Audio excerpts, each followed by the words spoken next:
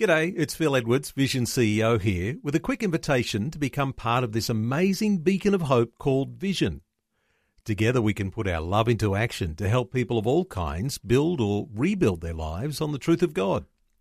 Please consider the part you can play during our upcoming Visionathon appeal, remembering that it's your support that makes Vision possible, including this podcast. Jesus said, "If you hold to my teachings, you are really my disciples. Then you will know the truth, and the truth will set you free." Proverbs 29 verse 25 tells us that the fear of man brings a snare. The fear of man may either be a fear of what others will do to us or a fear of their rejection because we crave their approval. The fear of man is the desire to please others in order to be well thought of by them. What we now call peer pressure or people-pleasing is what the Bible calls the fear of man. It's a snare, a powerful trap, not easy to escape from. If we're controlled by the fear of man, it may be that we have trouble saying no to people when our resources, such as our time, finances, health, are already stretched. Or it may be that we may agree with someone openly even if we really disagree in our hearts. Or it may be that we will compromise our real values in order to keep a friendship. Or we may even do something nice for someone so that they will like us rather than because we genuinely love them. Yes, Proverbs 29:25 says the fear of man brings a snare. However, that verse goes on to say, "But whoever trusts in the Lord shall be safe."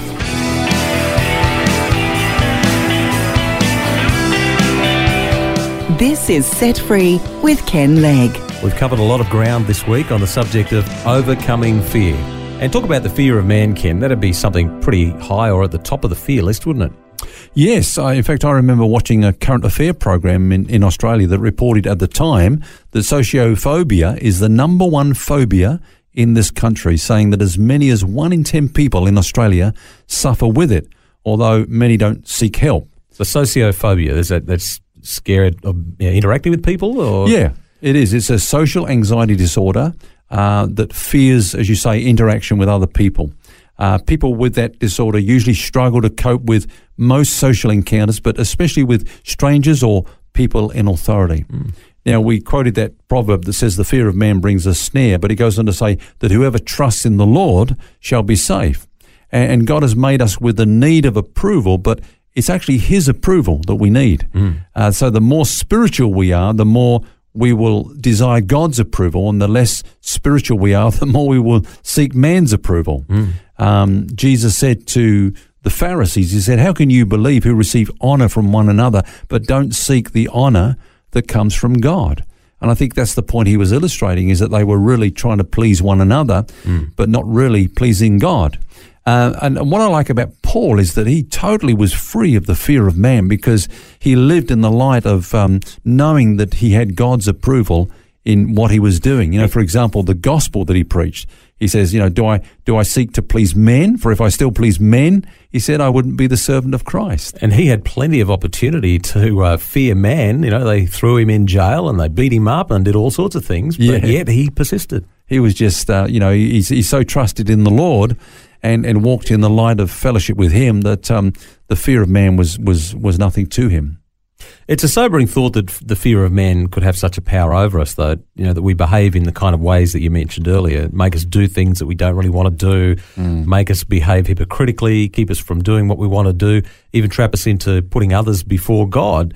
What advice would you give, though, Ken? Let's get practical for a minute for someone who's struggling with that fear of man, someone who's had some reason to need approval from other people.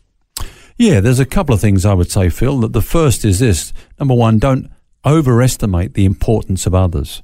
If we struggle with the fear of man, it probably indicates that we have an exaggerated view of our need of their acceptance and approval. So perhaps we need to look to them to give us value and impart worth to us. That's the way we're relating to that person. Yeah. No one is actually powerful enough to impart life or value to another person. So when your sense of well-being comes from the approval of another person, you actually assign a great deal of power to that person that you're looking to for that approval. Over your life. Exactly. The fact is that we have individual value. We have purpose. We have life that God Himself gives to us. So it's our Creator, not the created beings, that he has placed on this planet that is our life source, you know. So we often say when we look at a creative being in the way that we should be looking to God, that becomes idolatry. So you could say that idolatry is trying to get our needs met through anyone or anything other than God. Now, it's not wrong to be liked by others. In fact, Jesus grew up, you know, in favor with God and man. He developed socially, which is important, but needing their approval or fearing their disapproval could lead us to becoming ensnared by this fear of man that we talked about. As you say, there's nothing wrong with being liked by others or receiving affirmation from others, but I guess the problem comes in needing those things for our own sense of well-being. If we enter into relationships with the goal of feeding off somebody else's approval, we could actually jeopardize an otherwise good relationship. Yes, in fact, I would say this. If our relationships are based on the fear of man, this is what we'll experience. We will need them for ourselves more than love them for their sakes. Let me say that again. We'll need them for ourselves more than love them for their sakes. God wants to teach us to need them less, but to love them more. That's walking in love.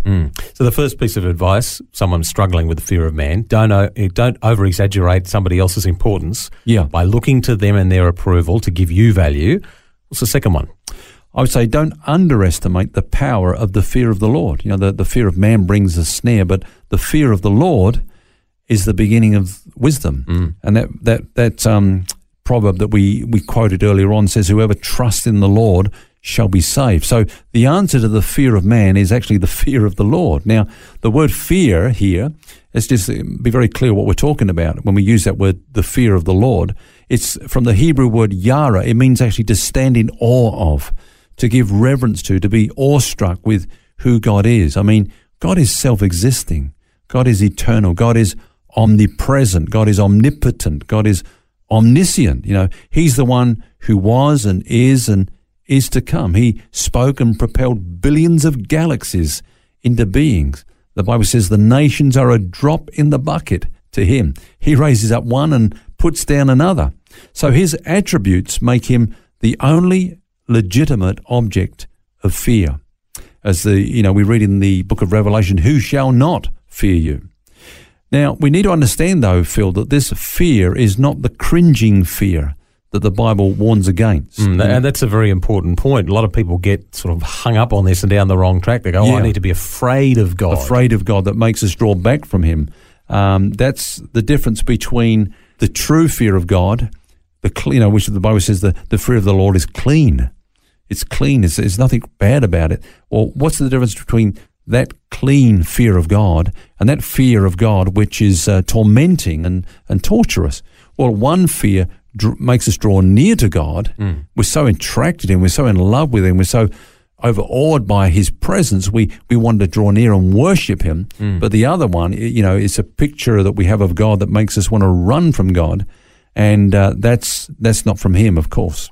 Now, I would say this, Phil, that the godly regulate and conduct their lives by the fear of God. Of course, the fear of the Lord is the beginning of wisdom. We heard that just a moment ago. Yeah. Job is probably a good example of that. Yes. Let's take some examples then of how the godly regulated their lives by the fear of God. You mentioned Job. God himself said about him, have you considered my servant Job, that there's none like him on all the earth, a blameless man, an upright man, one who fears God and shuns evil. So he was known as being one who regulated his life by the fear of God. Joseph's another one. Yeah. When Joseph was tempted, he said this, how can I do this great wickedness and sin against God? And then later on he said, I fear God. He had this healthy respect of God and it regulated his life, And with both Joseph and Job, they had to rise above their circumstances, their fear, didn't they? Yeah, they had to rise above the fear of someone important to them or something powerful in their lives. And they did this by focusing on their fear of the Lord. So when our faith is in something created, it leads to fear and uncertainty. Anything that is created can be shaken. It gives false security, if you like, which is the basis of insecurity. God always shakes those things that can be shaken. But when our faith is in God, then fear subsides.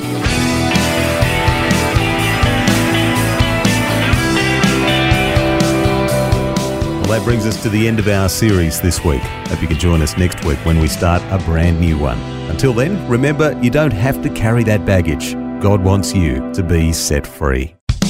For books, DVDs, small group studies and other resources from Ken Legg, including the book What's Eating You, which features topics from today's message, visit the Vision Christian store at vision.org.au. That's vision.org.au.